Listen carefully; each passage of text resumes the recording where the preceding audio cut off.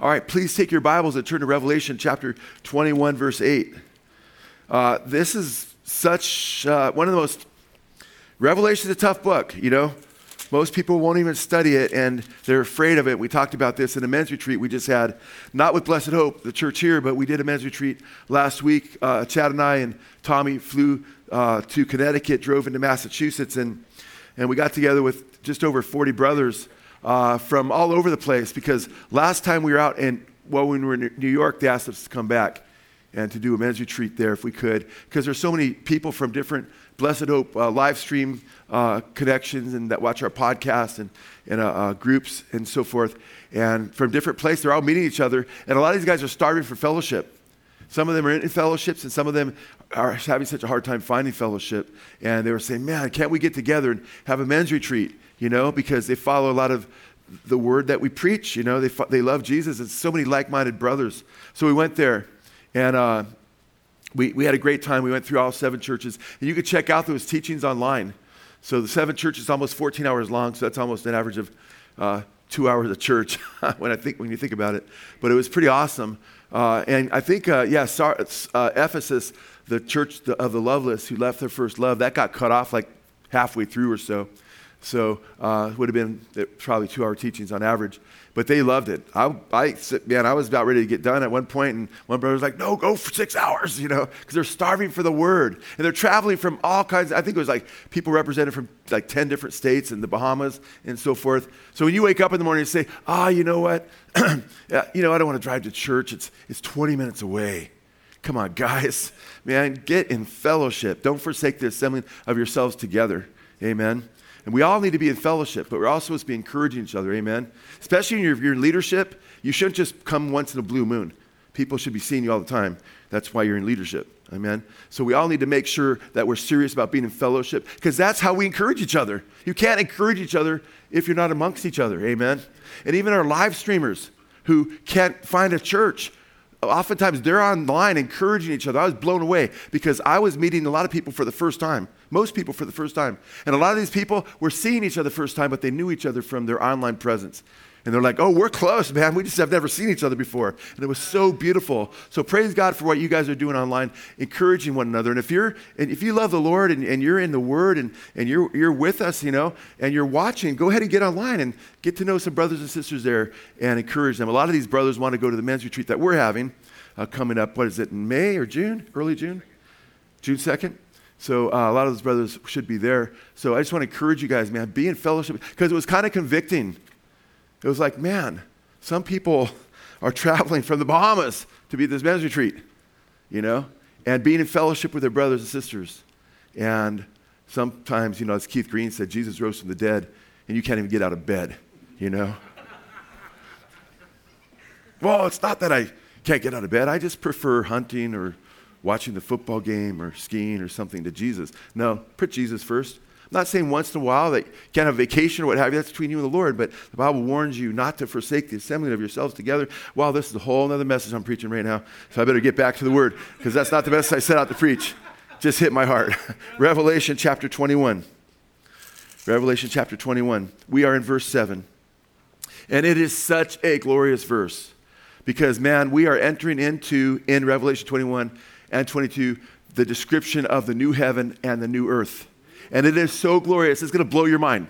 I can guarantee you it's going to blow your mind how beautiful it is and how it fits with the Old Testament scriptures and the picture that God gives and how it brings the consummation of the ages, and what God brought them in Eden comes back in Genesis 22, and the reverse has been fully, the curse has been fully reversed in Jesus. Amen. And the new heaven, new earth, I'm excited about it. But I'm really excited about verse 7. He who overcomes will inherit these things. And that's after he just describes the new heavens and the new earth, where he'll wipe away every tear. There's no more death or mourning. And the first things have passed away. And behold, I make all things new. And then in verse 7, he's the Alpha and the Omega, or verse 6, Alpha and the Omega, and he offers salvation to those who thirst without cost. And then in verse 7, he says, he who overcomes will what? Inherit these things. And I will be his God. And he will be my son. And we've talked a little bit about that already. I think we had a New Year's message in that verse. But I want to talk about being an overcomer. And I have a lot to say about this that will not fit in this message. because overcoming is a huge theme within the book of Revelation. Believers are described different ways through Scripture. They're described as believers over and over again. They're described in Revelation 17, I should say, verse 14, as those who are chosen, who are called, who are chosen, and who are faithful. They're described throughout the book of Revelation as overcomers. The Greek word, the noun would be Nike, but the Greek verb there uses is nikao, from the word Nike. And it was nikao meant to have victory, to prevail, to overcome. And believers in the Gospel of John are sometimes called followers, A lot of different descriptions of believers that more than suggest far more than mental assent, but actually following Jesus and being an overcomer. And in Revelation chapter 2 and 3, this is what we went through last week when we were in Massachusetts. And they've picked that place because it was a location where a lot of people come from different states. When we went there, we went through the 7 churches, and each church is given promise to the overcomers. And we'll actually go through those, not today, but because now that we're at the end, man, we're wrapping it up, and he's emphasizing it's those promises to the overcomers that are being fulfilled. And these promises are great promises. They're also promise/warnings. He that overcomes, I will not blot his name out of the book of life, but I will confess it before my Father and his angels. They walk with me in white raiment and so forth. There's just beautiful promises, But here, the overcomer inherits all these things. This is your destiny in Christ. Our lives are like vapors. People sit around for hours and hours and days and weeks and months of time watching home improvement shows and their dream house. And it's like, man, I'm not saying you can't watch any of that stuff a bit. But man, this is our dream house and it's for eternity and it's already, the price has already been paid. Amen. And we should get excited about that. Oh, yes. Amen? I'm excited about that house. It doesn't matter where you live after you live there for a few months, it's just where you live. I mean, I'm being serious, Oh, this house, man, I was like yard, so I don't even care about the house. If I can have enough place to sleep and move around a little bit, as long as I got a yard, But and then the yard's never sufficient because I always want to go hiking where there's really God's yard. But that's nothing compared to the new heavens and the new earth and where we're moving, guys. And get excited about that. We are God's house, amen? We're the temple of the living God. And the bride of Christ that comes down from heaven, from God, is called the bride because the main thing, the pearls, the stones, not that there's not literal pearls and stones and gold, but we're his jewels that he snatches up. And we're going to get into that later. But we want to make sure that we are overcomers. And my heart breaks today because there are so many people in the church that are not overcomers. They don't have victory over the world and the flesh and the devil. Those are our 3 great enemies. The world system, the flesh, and the devil, The Bible talks about those, like in 2 Timothy, who had been taken captive by the devil again, The Bible talks about how, be gentle with them, that God may give them repentance, to deliver them from the captivity of the devil. The Bible talks about how the widows who husbands had died young and they were younger, that if they were young, not to put them on the church welfare list to help out the older widows that had no help, but to have them marry and have children, because if they're young and vigorous and they have energy still and they have money coming to them and they aren't working, they can become idle busybodies, gossips, going house to house and break their first pledge and go aside after Satan. Ooh, wow. Receiving condemnation, he says. That's heavy. But we could also go back to the things of the flesh. Amen? The Bible warns that. It says don't use the flesh as your freedom as a pretext for the flesh. The scriptures, Peter warns about going back to the vomit and going back to after you've, like a dog that's been freed of its vomit, going back, and the pig that's been washed in the mire, going back and again. And the scriptures warn about going back to the world. And it calls believers who do that, the evil world system, and accepting the world's values again. Remember James 4:4, you adulteresses, know ye not that friendship with the world is enmity with God. Whoever makes himself a friend of the world makes himself an enemy of God. And we know Demas, who's listed as one of Paul's faithful servants in the epistles, Paul says in 2 Timothy 4:10 that Demas has forsaken me, having loved this present world. And you don't want to love this present world system, this evil world system, because the Bible says, love not the world in 1 John 2:15-17. For all that is of the world is the lust of the flesh, the lust of the eyes, the pride of life, and the world is passing away, and the lust thereof. But it's he that does the will of God who abides forever. So it's important. And I want to talk about victory over the world, flesh, and the devil. And mainly victory over the old man, over the old self. That old self that we used to be before we came to Christ, BC. Who we were when we were on the throne, before we surrendered to Christ, put our faith in him, and put him on the throne. Because there's that temptation, and the enemy's knocking on your heart, trying to get you to go back to that old life. Go back to the old man. But we're called to be overcomers. I want to look a little bit at the book of Romans, because in Romans, Paul warns in chapter 12 of Romans, don't be overcome by evil, but overcome evil with good. Obviously, believers can be overcome and fail to be overcomers. Obviously, that's true because he wouldn't warn, don't be overcome by evil, but overcome evil with good. Amen? And we're going to talk about what it means to be an overcomer in subsequent message to this, because this to me is so critical and the church needs this. We need this. Everyone needs this. And 1 John chapter 4, we overcome through our faith, trusting Jesus. Amen? And that faith is stretched out through life, and that makes you an overcomer to the end. Revelation 12:11 defines the overcomer. It says that they overcame him, that is Satan. They overcame him how? By the blood of the Lamb. That's the grounds of our victory, what Jesus did on the cross for us. Can't even talk about being overcomers unless you realize, unless you're saved. Amen? Through what Jesus did on the cross. And he's the one that gives us the victory. They overcame by the blood of the Lamb and by the word of their testimony. Their confession of faith in Christ. And they loved not their lives unto death. Meaning they continued to hold to the faith in what Jesus did on the cross, in his resurrection to death. It's not really a separate thing.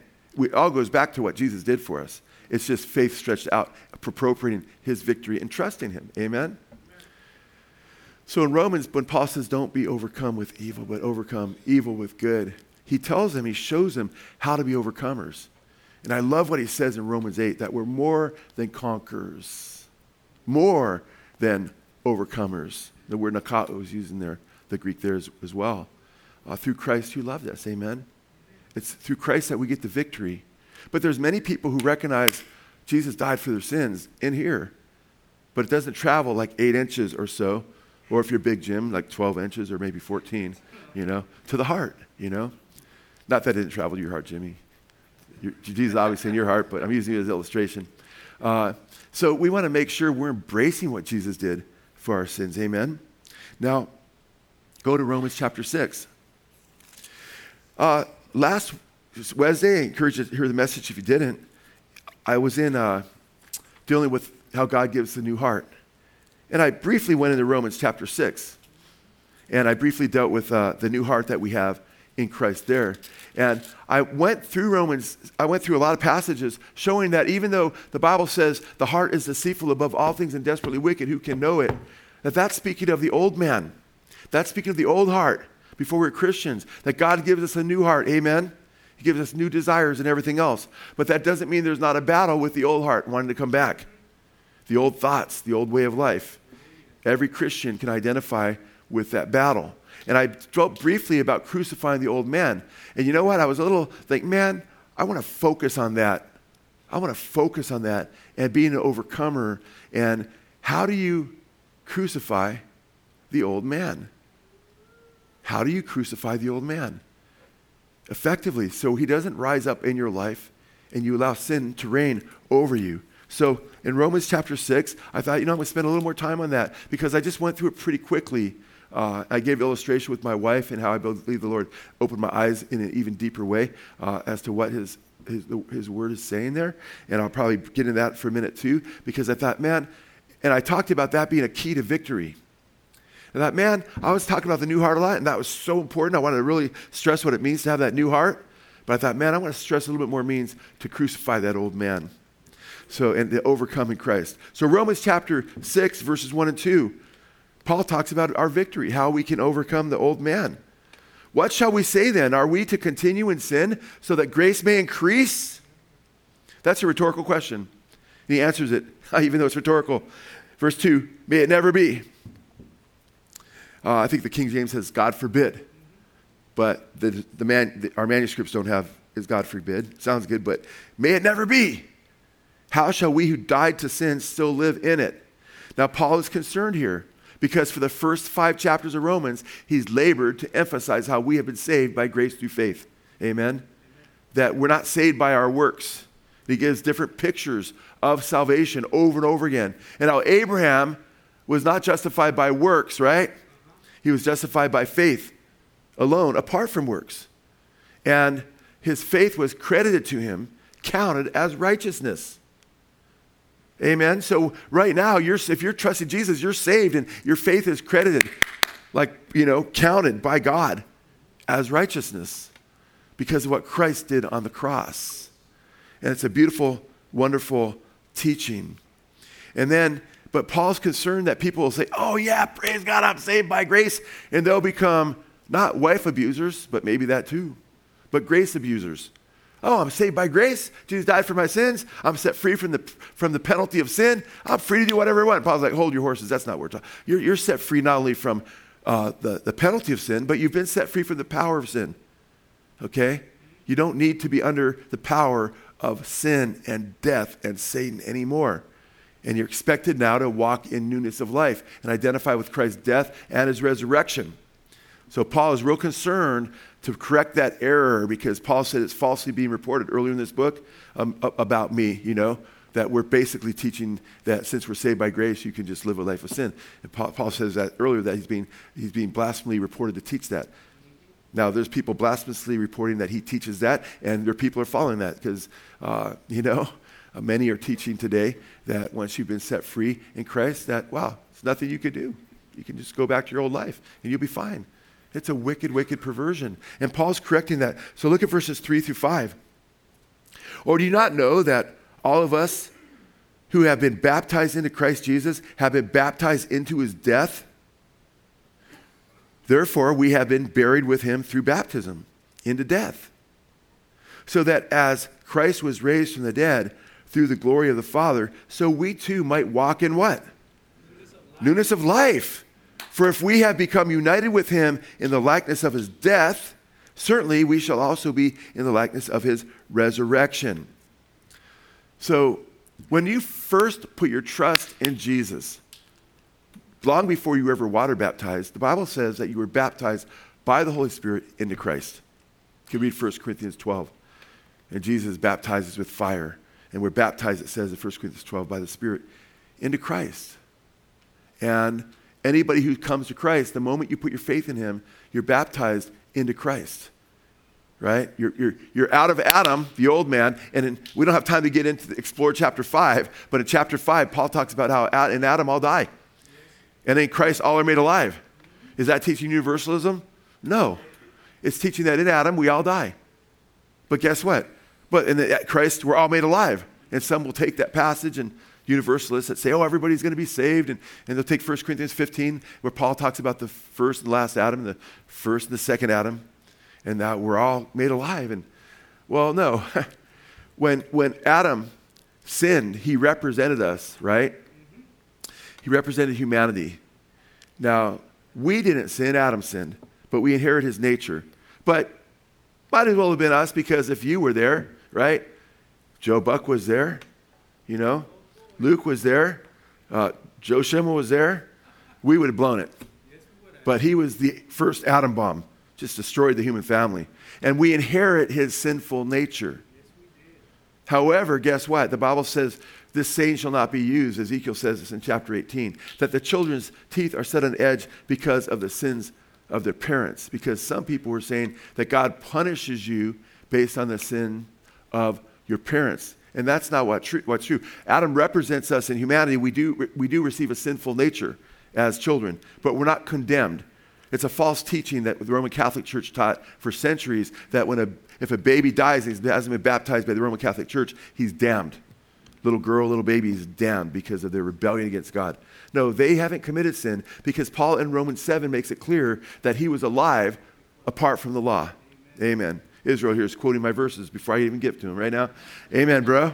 He was alive apart from the law when he was a little baby. Then when he became conscientious of the law and that he was breaking God's law, and that happens whether you hear God's word or not, you become convicted by God's law in your heart because God's written his law through our consciences, as Paul says in Romans 2, in our hearts. And we became aware of the law, thou shalt not covet. Then he said he died.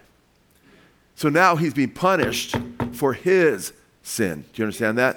Amen. So we do believe in a sense in original sin, but not the way the Catholics do. We believe that we inherit a fallen nature. Just do nursery for a little while if you doubt that, okay? And you'll start to realize, wow, you know. And the kids that are the greatest angels in time, you know, their flaws will be seen as well. The Bible says they come forth from the womb speaking lies, right?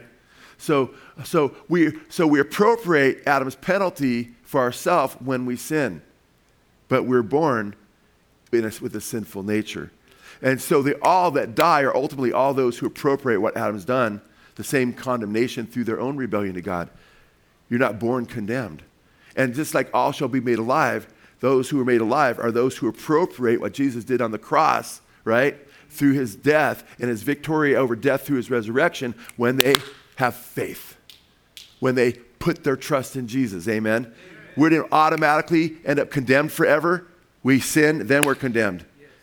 We're in Adam, but we're not. Paul said he was alive until he appropriated death through rebellion. We come to be in Christ and shift from outside of Adam into Christ when we appropriate salvation through faith in what Jesus did. Amen? So, he's talking about coming out of the old Adam, and the Holy Spirit takes us out of Adam and baptizes and puts us in Christ the moment we turn to put faith in Jesus. Amen? Then we go and have a water baptism, which becomes a picture of that. Amen? A beautiful, powerful picture of our salvation. And we experience we already have salvation. We're already experiencing salvation, but we continue to experience our salvation.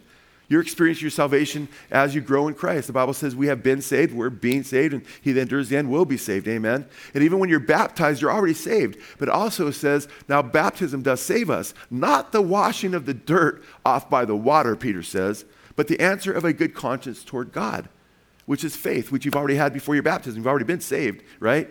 But it's a picture of the salvation that you've had and that you're still experiencing. When did the Israelites, the Hebrews, get saved? When they came out of the Red Sea or prior to that? Prior to that. When the Passover lambs were put to death, and even when the Passover lambs were put to death, they still weren't saved. The firstborn, what did they have to do with the blood? They had to apply it to the doorpost. It was in the form of a cross, amen? Passover lamb, firstborn of the lambs, a male, full grown, without blemish. Picture of Jesus. And they were set free. They were leaving Egypt. They were already set free prior to their baptism in the Sea of Moses. Isn't that cool? They were already set free by the blood of the Lamb. But their baptism was an experience of the salvation that they had already had. In fact, it's interesting. In Exodus chapter 15, verse 2, after they got through the Red Sea, they sang a song. They're going through the Red Sea. The waters opened up. Can you imagine that, man? Big walls on both sides, and your back's to the wall, and it opens up, and the Egyptian army is coming. What happened? God's plan, is it being aborted? No. You're walking by on dry ground. The wind's howling, and you're just walking through that, man. And then you get to the other side. It's like, but the Romans or the Egyptians, they've got the chariots, they got the horses, water comes crashing down, just destroys them, man. And you're back there, and you're watching all these thousands, perhaps, of soldiers, their corpses floating in the water. That's like the old man. That's your old slave master. That's when you were enslaved. You've got victory over Satan there, and the Egyptian demon gods and all that. And they sang a new song, the Song of Moses. And listen to what it says in part. It's a long song, but it literally says in Exodus chapter 15, verse 2, the Lord is my strength and my song. He has become my salvation. So they continue to experience his deliverance. His salvation means deliverance. He continues to deliver us. Now, they needed to consider the reality that they had been set free from the demonic powers, from Pharaoh, from their Egyptian slave masters who were chasing them down. We have been set free from the world, the flesh, and the devil. And just as they were able to sing that new song, as those corpses were floating on the water, we're given a new song. In fact, in the book of Revelation, in chapter 15, the overcomers, it says, who had victory over the beast. The Greek word for victory there is, guess what? Nikao again. Okay? They got the victory over the beast. They sing the song of Moses, and then it says, and they're on the sea of glass now, in the crystal sea in heaven. It says they sing the song of Moses, a new song, and the new song, the song of the Lamb. Because what happened there, that was a picture of baptism and everything else. But the key was, and it was critical, that they didn't go back to Egypt. They were set free. And they needed to just keep marching to the promised land. Amen? But Satan could whisper in their ears and say, hey, even though they're set free. And that's the point. Is a lot of times people say, oh, we're not set free. Romans 7, man, we're just defeated. You know? No, that's not what Romans 7 is teaching. And God wants to know is that we have the victory. Okay? All we have to do is just continue to look to Christ in faith. Continue to follow him. You have the victory. But what happened with a lot of the Hebrews that were delivered? They were thinking, now it says Moses could have thought of the freedom that he, or what he had before, but he didn't, man. He considered Christ and his reproach and continued to keep his eyes on Jesus, right? That's what a lot of these guys did. They were thinking about Egypt, the onions and the leeks and, you know, all these things. And you look at what they're thinking about, I think it's interesting. All the things that they think about that they miss, the garlic and the onions, the leeks and all these things grow under the ground or on the ground. Kind of interesting. Nothing, I love onions, I love garlic. You hug me after a good meal, you might notice that, you know. So, but guess what? When they went to the promised land, grapes or pomegranates, grapes, all that, all grow in the heavenly, in the up above. They're going to the promised land, amen. And God, all meat and all food is clean to us. And they could eat even then garlic and onions. I think it's an interesting picture. But it's really crazy because when you think about it, they could go back, and a lot of them wanted to go back. And a lot of them did go back in their hearts.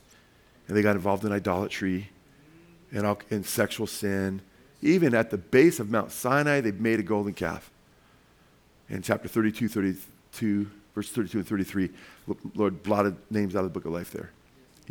And you know, it's crazy because we need to just keep our eyes on Jesus and just continue to follow him. And you're safe. Don't want to go back to the corpses. Don't want to go back to death. You don't want to go back to the old man. And it's interesting because in verse 6 of Romans, because we stopped at verse 5 in chapter 6, verse 6 now. Knowing this is something you ought to know if you want to have victory. How many want to have victory over the flesh? Over the flesh and the devil. Amen. Knowing this, okay? Knowing this, that our old man, or old self, and King James I think has man there, old man, it's anthropos actually, so anthropos is anthropology. Anthropos is the Greek word from which we get the word man, so old self or man will both work. Knowing this, that the old man or self was crucified with him, in order that your body of sin might be done away with, so that we would no longer be slaves to sin. Now think about that. Just like the Red Sea, man, those bodies are all that's our old life, man. Death. We've got new life. And now Paul's saying in Christ, through his death and his resurrection, and identification through faith in what Jesus did for us, we are to know this, that our old self was crucified with him, in order that our body of sin might be done away with, so that we would no longer be slaves to sin. Interesting. In order that our body of sin would be done away with. In Romans 7, Paul goes into when he was little, before the law came, and then he died, and now he's under the Jewish law. He's not a Christian yet. He's saying he's trying to keep the law, and it's his flesh against the law, and he's totally defeated, right? And he's concerned about this old man. He can't get victory over him, and he calls it here this body of sin, okay? Wretched man that I am, Paul says in Romans 7, who will save me from this body of death? He's pleading to get rid of it. And it's Jesus, wretched man that I am, but who will save me? They says, thanks be to the Lord Jesus. Well, guess what? Here, we've been set free from that body of sin. Okay?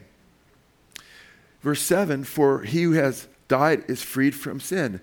Now, if we have died with Christ, we believe that we shall also live with him, knowing that Christ, having been raised from the dead, is never to die again. Death no longer is what? is no longer master over him. Amen? And he goes on to say, in the same way, death shall not be your master. Don't let it be your master. And in Romans 7, sin is a master over Paul before he cries out to Jesus. Because the law is a tutor that leads us to Christ. And it leads him to the point of crying out, Jesus, who will save me, wretched man that I am? Thanks be to God for Jesus, He gives him praise and glory. But he's enslaved. The things I want to do, I can't do. And the things I don't want to do, I end up doing. Who will save me from this dilemma? Well, guess what? We're set free. Just as death is no longer master over Jesus, verse 9. Verse 10, for the death that he died to sin once for all. But the life that he lives to God. Even so, consider yourselves to be dead to sin, but alive to Christ, alive to God in Christ Jesus. Amen? Therefore do not what? Look at verse 12. Therefore do not let sin reign in your mortal body so that you obey its lust. So that's a command to apply the beautiful theological teaching Paul is giving us here. And do not go on, verse 13, presenting the members of your body to sin as instruments of unrighteousness, but present yourselves to God as those alive from the dead, and your members as instruments of righteousness to God. Verse 4, for sin shall what? Not be master over you. You are not under law, but under grace. Now, it's important to get this. It's not that complicated. If you think it through, we can all get it. We've been set free from the penalty of sin. Amen? But through what Jesus did on the cross, we trust Jesus. Man, the moment you trust him, you're saved from your sins. Praise God. They've all been paid for. Amen? But we're also saved from the power of sin through the cross. And a lot of times people only emphasize that we're saved from the penalty of sin. And they go, look at Romans, we're saved by grace. And Romans has a lot to do with being also saved from the power of sin. Because Paul's saying, first 5 chapters, you're saved by grace. Praise God. Don't abuse grace now. Now you're saved by grace. Don't abuse it. But now get victory over sin, because what Jesus did on the cross wasn't just to give you victory over the penalty of sin through his victory and what he did. It's all his victory. But also he died on the cross to give you victory over the power of sin in your life. That old man. In fact, go to 1 Corinthians. We'll be back to Romans in a little bit. 1 Corinthians, just turn your right. Hang a right and hit chapter 9. And Paul talks about contending with the power of sin in his life and not letting it be victorious over him. 1 Corinthians chapter 9, verse 24. Paul says, do you not know that those who run in a race all run, but only one receives the prize? Run in such a way that you may win. Okay? We're in the race of salvation. Okay? We're headed to the promised land. Not from Egypt, but from the world. Egypt's a picture of the world system. Pharaoh's a picture of Satan. The soldier's a picture of the demonic world that wants to bring us back into captivity. But man, we have a decisive victory in what Jesus did on the cross. And we just need to keep going forward. Amen? Keep looking at Jesus, the author and the finisher of our faith. Actually, it says author and finisher of faith in the Greek. But it's interesting. He says here, verse 25, everyone who competes in the games exercises self-control. He uses the Olympics of those days. That they had the Olympics grouped back all of the Greek culture, which they're ruled by the Romans, but they've been influenced heavily by the Greek culture because the Romans took over from the Greeks. Everyone who competes in the games exercises self-control in all things. They then do it to receive a perishable wreath. But we what? An imperishable. The world, man, those gold medals, they're all going to melt when everything's melted in fervent heat. Everything's going to pass away. It's like all these gold medals, those aren't eternal. But we are going to have the imperishable wreath. James chapter 1, verse 12, it says, blessed is the one who endures temptation, for after he has been proven, he will receive the crown of life. In Revelation chapter 2, verses 9 through 11, the church of Smyrna, John says, or Jesus says, it's Jesus' letter to the church of Smyrna there, which is one of the letters that Chad had that church when we did the 7 churches. He says to them, be faithful in death. He says, fear not, the devil's going to cast them into prison. You shall have tribulation 10 days. But he says, fear not, He says, be faithful unto death, and I will give you the crown of life. He that overcomes will not be hurt by the second death. In Revelation 20, verses 11 through 15, the second death, it says, is the lake of fire. So the overcomer is the one who's faithful to death. That means you just continue to trust Jesus until you die. That's such an emphasis in New Testament times, in the Word, and the early church fathers. And it's been lost because people are not looking at the fact that sin isn't supposed to reign over you. You're supposed to continue to trust Jesus. And here, Paul says, we get this imperishable crown. Okay? And then in verse 6, Paul says, therefore, because he wants that imperishable crown. Look what he says, verse 26. Therefore, I run in such a way as not without aim. I'm focused on Jesus. I box in such a way as not beating the air. I mean, I'm not playing around here. I'm serious, man. I box for real. We wrestle not against flesh and blood. There's a spiritual war that we're in, amen? Verse 27. But I what? I discipline my body and make it my slave, so that after I have preached to others, I myself will not be what? Be cast away, disqualified, depending on your translation. So he continues to,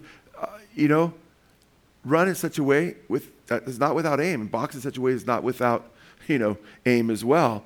And he says, I discipline my body and make it my slave, so that after I have preached to others, I myself will not be disqualified. In Romans 7, before Paul gets victory, he has no victory. Things I don't want to do, I do. Things I do want to do, I don't. Who will save me from this body of death? Thanks be to Jesus. Then when Jesus sets him free,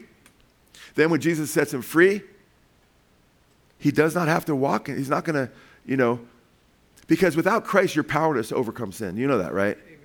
And some of you are like, man, how come I'm just totally defeated by sin over and over again? Have you truly surrendered to Jesus?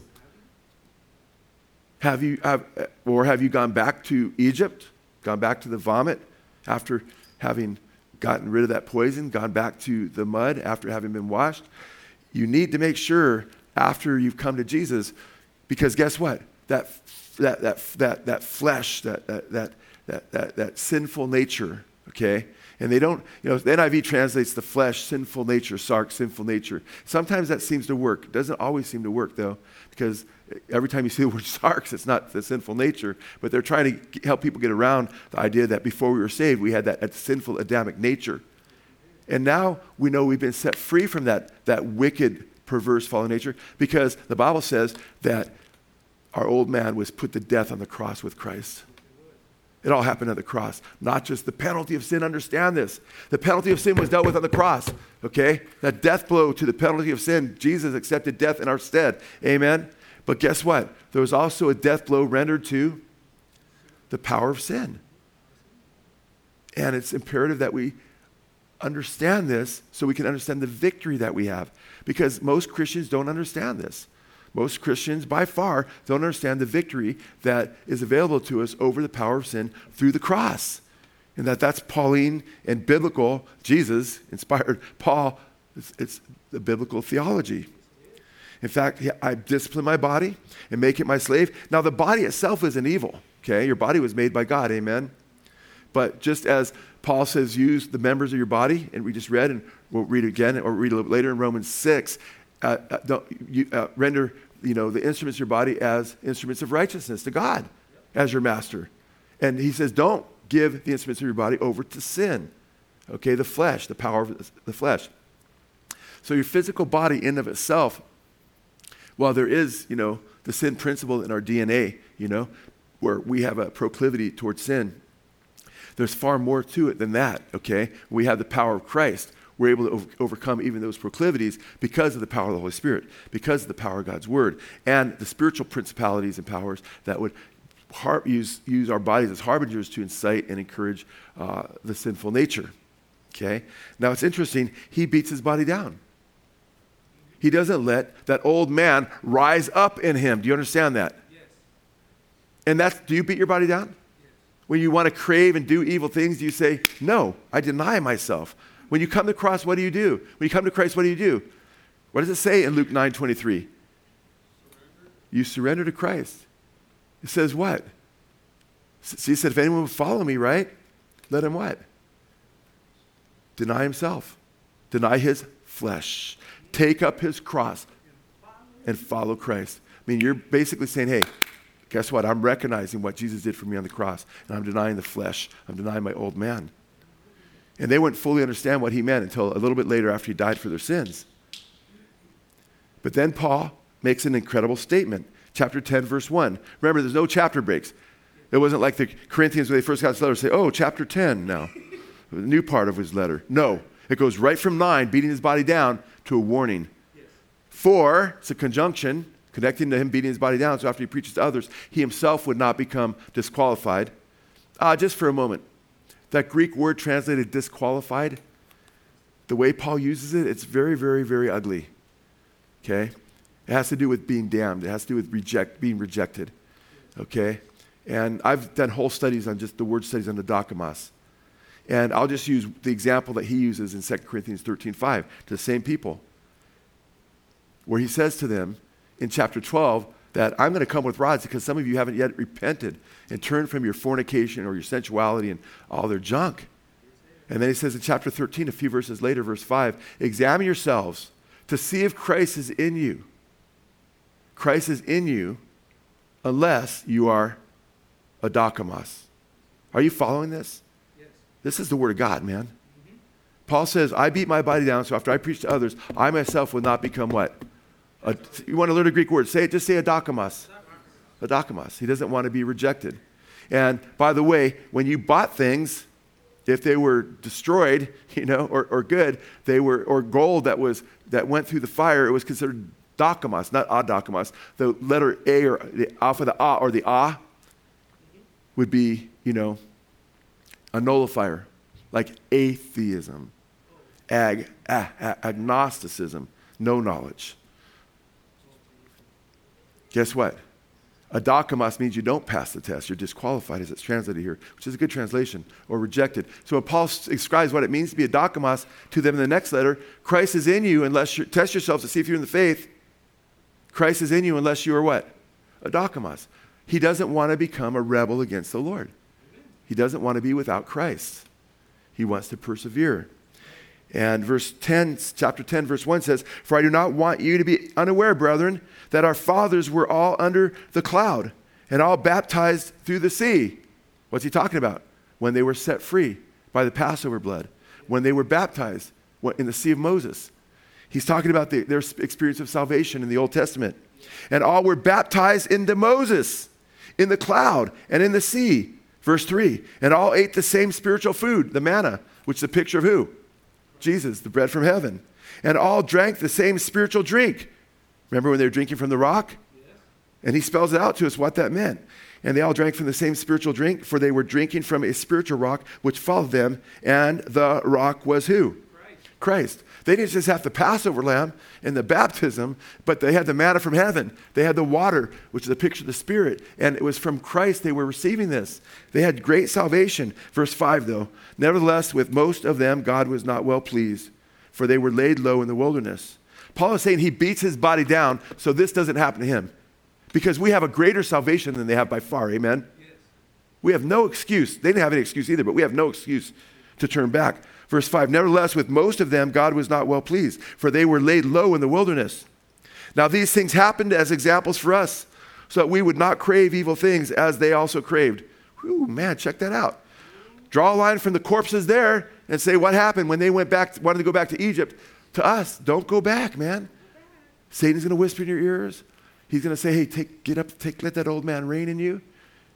Let him rule in your members and do the old things you did and be part of the world. Like Demas, who left the faith, forsook Paul, having loved this present world. He's saying, don't do that. They crave evil things. Guess what? The flesh, the sinful nature, that aspect of our humanity that's fallen and in rebellion to God, that was put to death on the cross, can be risen back up if you allow it. And Paul says, I beat my body down. So after I preached to others, I myself would not be a dokimos, cast away, rejected, disqualified. And this happened in the Old Testament as a picture, and that's what Paul's using in Romans 6 as well. He knows exactly what he's doing. He's saying, that's a picture of salvation. But he's encouraging us to continue to walk in your salvation. In Romans, he's saying, go forward. Don't go back. In 1 Corinthians, he's emphasizing a lot of why you don't go back. And then he says, verse 7, do not be idolaters as some of them were, as it is written, the people sat down to eat and drink and stood up to play, nor let us act immorally, as some of them did, and 23,000 fell in one day, nor let us try the Lord, as some of them did, and were destroyed by the serpents. Nor grumble. Don't be a whiner. Don't be a complainer. Look to Jesus and be thankful for what he's done for you. Nor grumble as some of them did and were destroyed by the destroyer. Now these things, he tells us this a second time to get it through our heads, happened to them as an example. And they were written down for our instruction, upon whom the ends of the ages have come. Therefore, let him who thinks he stands. Do you think you stand in Jesus? I hope you do. Let him who thinks he stands take heed that he does not what? That he does not fall. Yes, the Bible teaches you can fall away. Verse 13, no temptation, I love this. No temptation has overtaken you, but such as is common to man. And God is faithful, who will not allow you to be what? Tempted beyond what you are, beyond what you are able, but with the temptation will provide the way of escape also, so that you will be able to endure it. Man, he's faithful. There's no temptation that's overtaking you where you can say, the devil made me do it. Oh, my flesh was too strong. Oh, the world was too tempting. No, he tells us right now. You see, before we were saved, before we accepted what Jesus Christ did on the cross, we could have victory over our sin. Man, we just became enslaved to sin. The first time we chose to sin, when Paul said, then the law came and he became aware of, the law, and then he sinned, he died. Boom. From that word on, man, now he's enslaved to sin. He needs a savior, man. Jesus dies for his sin, and Jesus also dies not only for the penalty of sin, but to deliver him from the power of sin. But when we're delivered from the power of sin, just like when you're delivered from the penalty of sin, if you fall in sin, man, and get in rebellion toward God, you need he that confesses a sin, he's faithful and just give us sin and cleanse us from all unrighteousness. Also, if you don't experience the power of sin, you can say, God, I want to look to the cross and what Jesus did, and I want to experience the power over sin and not let the old man reign in me. So it's important to understand that there's no temptation that's taking you. See, there's a big difference now. They're set free from Egypt. They don't have to go back to Egypt, amen. They're set free. God's broken the power. The corpses are rising, laying all over the water, man. We're free. We're singing the song of Moses. We're our salvation. They're set free. So that's a glorious truth. But they have a choice still. They can choose to go back. And this is where it gets so heavy. Because there's no temptation that's taken you or me or any of us. Paul says that's not common to man. You don't think you have a different battle than everybody else. Peter says the trials that you're experiencing are the same that your brothers are experiencing in the world. And you might think you have some weird, strange temptations. I can guarantee you there's millions of people that go through the same thing around the world. Yes, sir. Nothing new under the sun, the Bible says. There's no temptation that's taking you that's not common to man. But God is faithful. Praise God, he's faithful. Amen. He's in your corner. The one with the scars on his hands and his feet and the javelin scar and probably scars on his brow because he's beaten more than any man. That one, Jesus. He's already given us the victory. Amen. You don't even have to box the devil, man. Because he's taking care of the devil. You have to resist him. Through your faith, you put your trust in Jesus. You resist his temptations and look to Jesus. Amen. Oh yeah, you want to beat your body down, so to speak. And not let sin rule in you. But there's no temptation that's taking you that's not common to man, but God is faithful, who with the temptation will also give you a way of escape, an ekbasis. There's a way, there's no way I could avoid sinning there. Wrong, that's a lie. Let God be true and every man a liar. Amen. There's always a way of escape. There may not have been a comfortable way you could have victory, but he gives a way of escape that you may be able to endure it. Sometimes think, well, where did he escape? I had to go through it still. No, the trial you have to go through, but you don't have to sit in it. Amen? So it's very important to understand this. And then the very next verse, he says in verse 14, therefore, my beloved, what? Flee from idolatry. Amen? Flee from idolatry. Because they were getting involved, the Corinthians, who had been set free by the grace of Christ. The picture there is salvation. Paul gives himself as an example. Is Paul giving an example of how the non-believer is supposed to overcome? No. Non-believer beats his body down and he's going to be all right. Oh, man. That's why he gives a picture of salvation. But Paul mentions that earlier to them about the guy that's having sex with his father's wife in the church and to kick him out of the church. And then he says, know ye not that the unrighteous will not inherit the kingdom of God?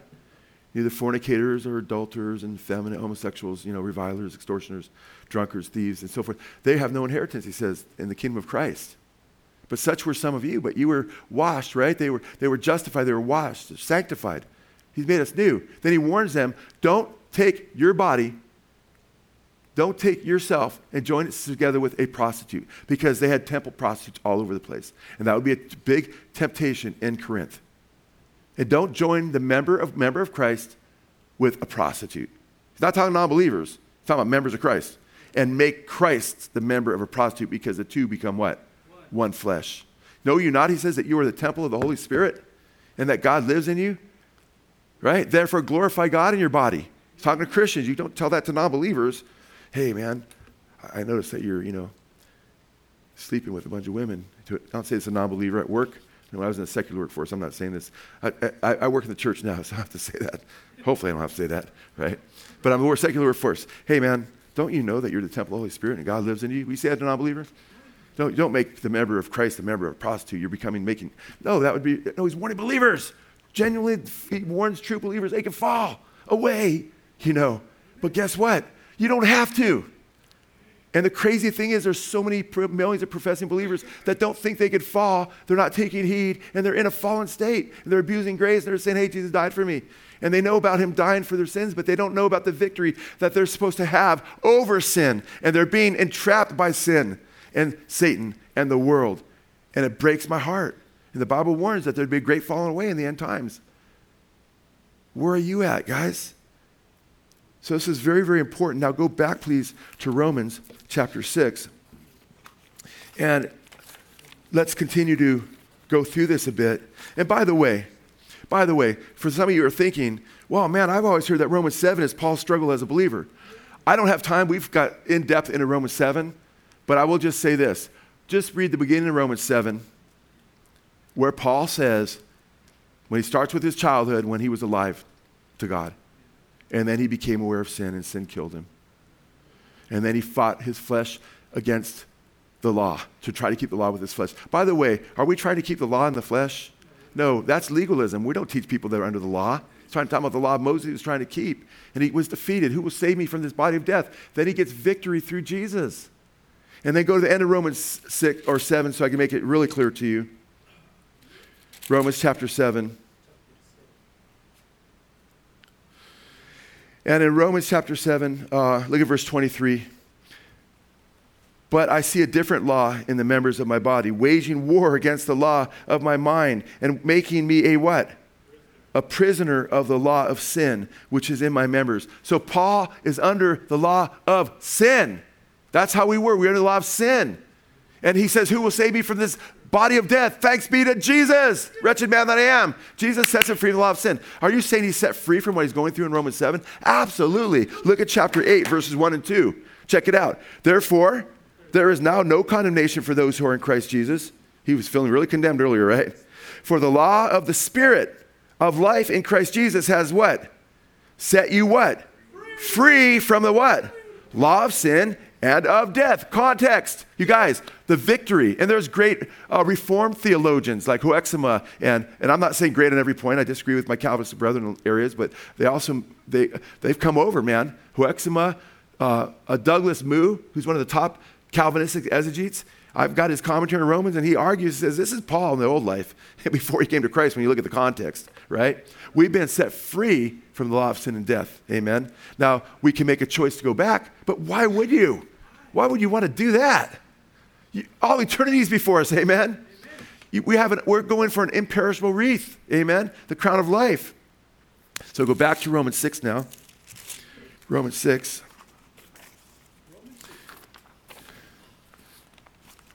And it's very interesting. Let's go back now, Romans 6, and look at verse 6. Knowing this, that our old self was what?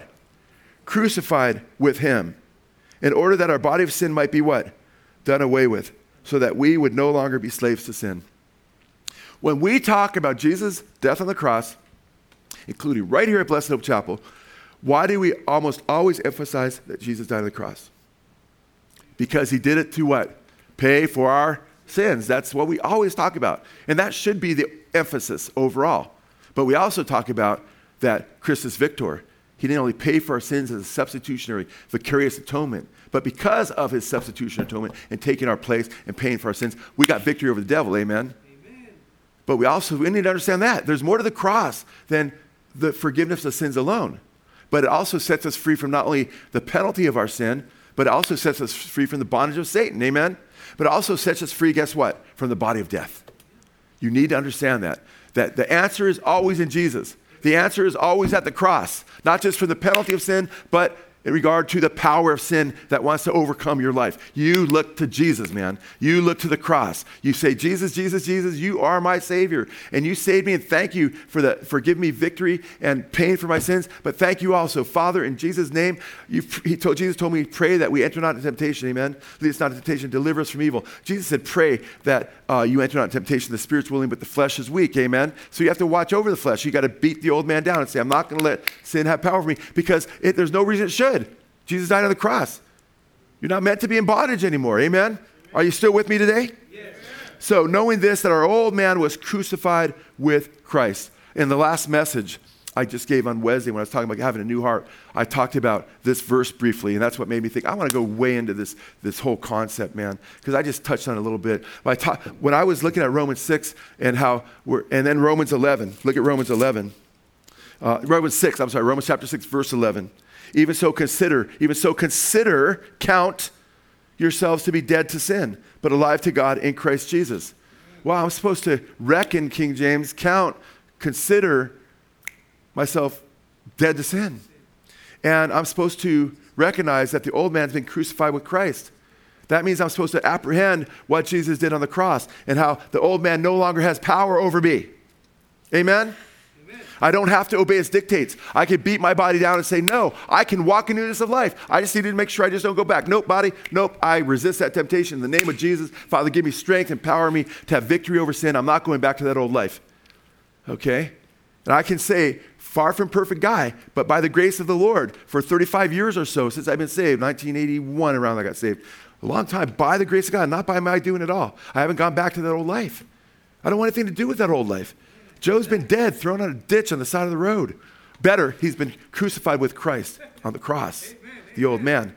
But I wanted to understand this better, because I was like, this is such a powerful truth, Lord. Please help me understand it better. I cried out to the Lord. I prayed, not expecting to happen what happened. It was an earnest prayer, because there's such a key to this victory. What does it mean to count that old man dead? What does it mean that, or to crucify that flesh? And literally, guys, and I shared this last Wednesday. I've shared this a couple times before in this fellowship over the last 30 some years I've been pastoring here, and it happened probably in the middle of my pastorate, is I had the most vivid dream, and I knew exactly when I woke up what that dream was all about, because I'd been praying, God, please show me. And I wasn't praying for a dream. I was just praying, please help me understand this better. You know, Paul's written some things, Peter said, they're hard to understand. And the commentators are all over the place on this, by the way. And this doesn't mean this was from the Lord, okay? But it was powerful to me, and I thought it was, but maybe it wasn't. So I'm not saying this is gospel, but I literally have this vivid dream, and my wife is with me, and her mom is next to her on the other side of her, and we're both on different sides of her, and we're looking down at her. There's two of her. And she's there, and she's laying down, and she's comatose, but she's breathing. And what was so weird is we could just wake her up. But she's right next to me too. But when I looked at her, I go, ooh, that's the old Lisa. Man, she smelled like beer. No, that wasn't true. But it was the old Lisa. I knew in my dream, that's the old Lisa, and it's bad. She was evil, just lost, fallen, just going the wrong way. And I'm looking, I'm like, whoa, man, it was like hideous. And she didn't look hideous. It wasn't like she looked real ugly and everything, which would have made it more vivid, but that wasn't what I saw. It was just Lisa laying there. But she was dead, and it was not right that she come back to life, because she's right next to me. This was a new Lisa who loved Jesus, who's on fire for the Lord. And back in those days, this was before her mom professed Christ as her Savior. Her mom has passed since. So this is, BC for her mom. And her mom wanted to bring her back to life, wake her up. And it was crazy because, keep in mind, I knew that Lisa's mom lived kind of vicariously through Lisa in her party life. At least you want to know how it was going out partying, and she'd go to these parties and get drunk and everything. And they'd go to NOW meetings together, the liberal, feminist things. And she just had that way rebellious to God's word life. And she wanted to wake her up. And I'm like, no, don't wake her up. I want that back. I don't want that went back, man. When I met her, she was in the AA. She was in NA. She was in CA. And all these, trying to, And I said, you just need the one-step program, man. You need Jesus, man. And she was a new creation, man. She was loving the Lord. And I did not want to see that old person. And I woke up. Wow. And whether that was specifically from the Lord, okay? I'm not going to say, thus saith the Lord, this is how, because you get your truth from God's word, amen? But sometimes God can bring clarification. And for me, there was a lot of clarification there. I was like, wow, that old man is dead right there, but it's still what? It still can come back up. It's paralyzed. And you know what was a trip, guys? When I studied Romans 6 and I started looking at the Greek words and studied it more in depth, that Greek word destroyed or crucify the flesh right there is a Greek word katargeo. K-A-R-T-A-G-E-O. Kartageo in the Greek. And you know what it means? To be deactivated. Doesn't mean to be annihilated. It means to be paralyzed or deactivated. In fact, listen to the Greek lexicons. To render idle, unemployed, inactive, inoperative, to cease a person or thing, to have no further efficiency, to deprive or force, influence, power. It means, you guys, to terminate all intercourse with one. It means to be powerless. In fact, it's interesting. That word is used in Hebrews chapter 2, verse 14 of what Jesus did to the devil. Does the devil have power over us as believers? Yes or no? No. But can he still have power over us? Yes. Listen to this. Therefore, since the children share in flesh and blood, he himself likewise also partook of the same, that through death he might render powerless, kartageo, powerless, him who had power over death, that is the devil. Satan can only have the power in your life that you give him. The old man can only have the power in your life that you give him. Amen? In Romans 7, they're in this tug of war and Paul has no victory. Now he's been set free from the power, from the sin of law, or from the law of sin and death. Amen? We're set free. Now it's, praise God. That crystallized my mind. It's like, wow. Because I was going to teach on that pretty soon. I wanted to understand that better. I don't like to teach on anything I don't understand. It's dangerous, right? So I'm like, well, I'm not going to teach this until I understand it. And then guess what? I know I don't want anything to do with my old life, man. I was a stoner. I was a drunkard. I was a blasphemer. I was a brawler. I was all these bad things, man. That was the old Joe. And now I've become new in Christ. And I'm very thankful for that. And we ought to all be thankful for the new people that we are in Christ. He set us free. And what was interesting is what I started to find, listen to what the commentators got at. He's one of the most respected commentators, been dead for years now, on Romans though. He states that this old man has been crucified so far as the believer is concerned, in the very person of Christ crucified. The apostle does not say that he has been killed. He may still exist, but like one crucified whose activity is paralyzed. Not an immediate death, certainly, but the reduction of it to powerlessness. Wow. Look at, this is Gavet, not Godet, another man by the name of Gavet in his book, Sanctification Perfect, here below, question mark. He says, his old nature is not dead while he is yet alive in the body, but it is to be on the tree of the curse, powerless, declining in force day by day, till actually dead. Then, in Jesus crucified, the present place of enforced inactivity and the future doom of the old man, of the justified. This is done. He's one of the most respected exegetes on the book of Romans. Listen to what he says. Does Paul then turn his back on the idea of the believer's identification with Christ in his idea that of this as a lifelong process? Does he mean his readers to understand that their attachment to the present world has already been completely ended? That they have been crucified, destroyed, and have died?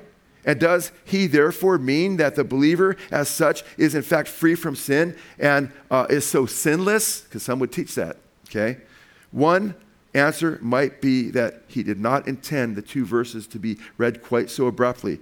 So listen to this. To nail someone to the cross was not to kill him, but to subject him to suffering, which inevitably resulted in death after some hours or even days. The verb translated might be done away with or destroyed or crucified, kartageo, he says.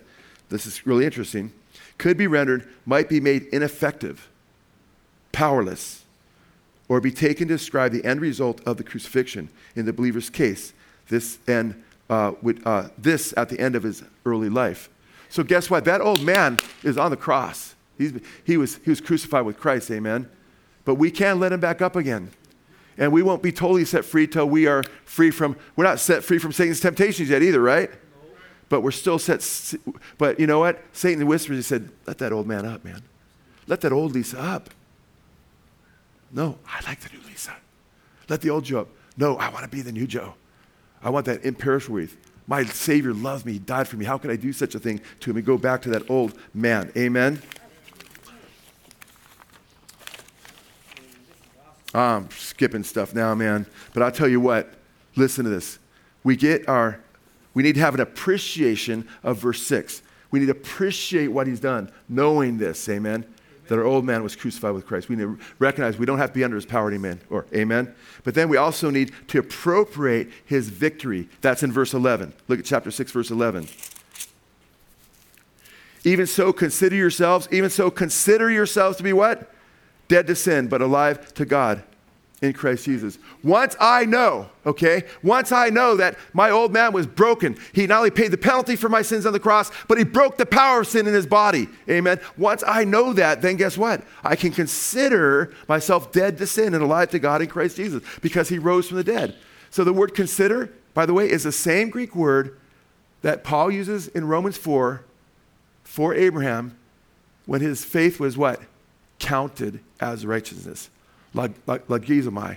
It's the word, it's a mathematical term in Greek. Do the math. He didn't only pay for your sin, but he broke the power of the old nature over you. And now, therefore, because of that, you can do the math. Do the math for yourselves to be dead to sin, but alive to God in Christ Jesus. Now, we need to appreciate and we need to appropriate, praise God, what you've done for me, Jesus. Then we need to apply it to our lives. Verse 12. How do you apply it? Therefore, do not what? Therefore, do not let sin reign in your mortal body so that you obey its lust. Oh, it can be woken up. Don't let it happen, amen. Beat your body down and say, no, I'm not going back to that old life. You know people that have gone back to the old life, and it just brings death.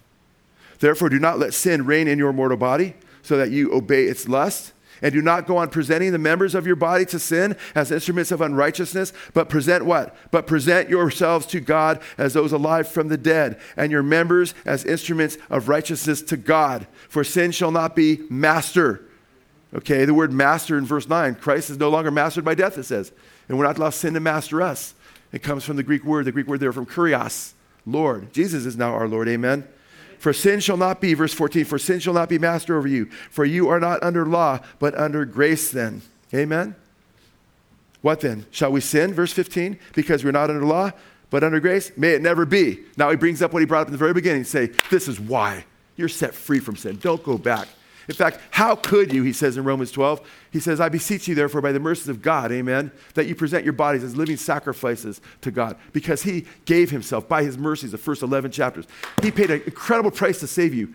And he went through all that to save you. He didn't have to go through it. Why would you go back and spit on his blood and go back to the world and live for Satan and live for the world and live for the flesh? It's evil. Don't do it. Amen? Think of what he did for you. I'm skipping a lot. But I'll just give you a few illustrations to end.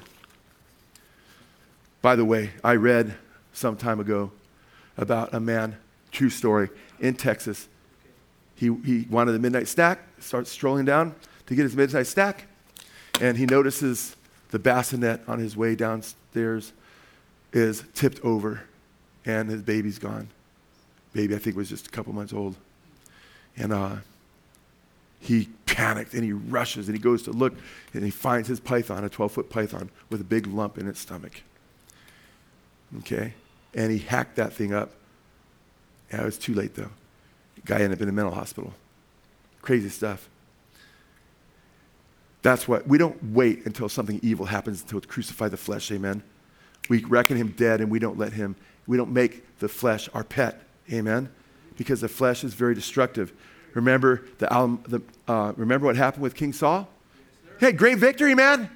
But then, man, guess what? He wanted a trophy. He was supposed to put King Agag to death, the king of the Amalekites. And he kept him alive. And he had him on a chain. He said, look at my trophy. And the Lord said, I desire obedience more than sacrifice. Amen. And Saul ended up losing. Because of that, he ceased being king. And Samuel, the prophet, hacked Agag up. We need to hack up the old man. Recognize he's already been crucified in Christ. We need to say, I'm going to consider him dead. I'm going to beat my old man down so he doesn't take over. Amen. One last story.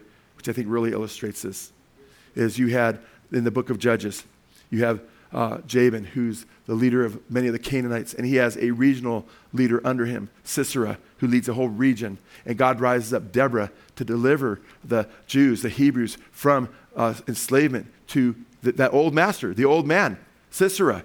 And they're set free through Deborah's work because it's a long story. But anyway, I'm going to cut right to the chase. Sisera escapes. He runs for his life. That's the old man who they used to be enslaved to. And guess what? He's running, and he sees in the Israeli encampment, he sees a gal by the name of Jael. And she was married to Heber. John Heber's great. No, probably no relation, okay? But Heber, man, connected to Heber or Eber means to cross over. He was a Kenite who crossed over to the Israeli side. Said, that's a picture of us. We cross over, amen? And they've crossed over. The Hebrews crossed over the Red Sea, amen? It's a picture of salvation. It's a powerful, powerful type. And guess what happens? He sees her, and he's like, maybe she's going to help. Jael, you can help me? Hey, help me, man. Lie. Say you haven't seen me. Put me in the tent. He goes in the tent. He says, give me some water. He's dying of thirst. Can you imagine? He's running for his life. He's so thirsty. His mouth is cotton mouth parched. And he wants some water, but guess what she does? She gives him some milk. And it wasn't the milk that you drink that's all pasteurized. It's curdled and everything else. And what happens when you drink a lot of milk and you're really, really tired? What do you give a baby when you want to put him to sleep? She puts him to sleep. And she covers him up because he wants to be hidden. And then she goes back in the tent a little later, finds him asleep. And guess what? She takes a tent peg, bam, and drives it through the temple of his head and kills him. That's brutal. Yeah, the Bible's a brutal book, man. It's about truth, right? And guess what? He's asleep. My wife was asleep. The Greek word, kardigeo, refers to just being powerless, deactivated, right? Paralyzed. Our old man was paralyzed, crucified with Christ, amen? Just like we have to appropriate what Jesus did on the cross for us through faith by putting our trust in him, and we receive forgiveness, amen? Guess what? We look to the cross. We recognize our old man is dead, but guess what? We're also called to what? We're called to consider or reckon the old man dead. So we're supposed to make the decision, yes, I want him dead. And when you say, yes, I want him dead, I'm going to beat my body, I'm not going to let him rise up, you're driving a stake through the temple, amen, of his head, saying no. Jesus already did that for us, amen? But you're saying, I accept what Jesus did for me on the cross. And I say, yes, that's my victory. And I agree with that stake being shoved through my old man's head. He's not getting up, amen? Are you with me? Yes. So I want to encourage you, when you look to the cross, look to what Jesus did for you and accept what he did for you and praise God for what he did for you, amen? And I read the last verses of chapter 6. Pick it up at verse 15. Verse 16, where we stopped.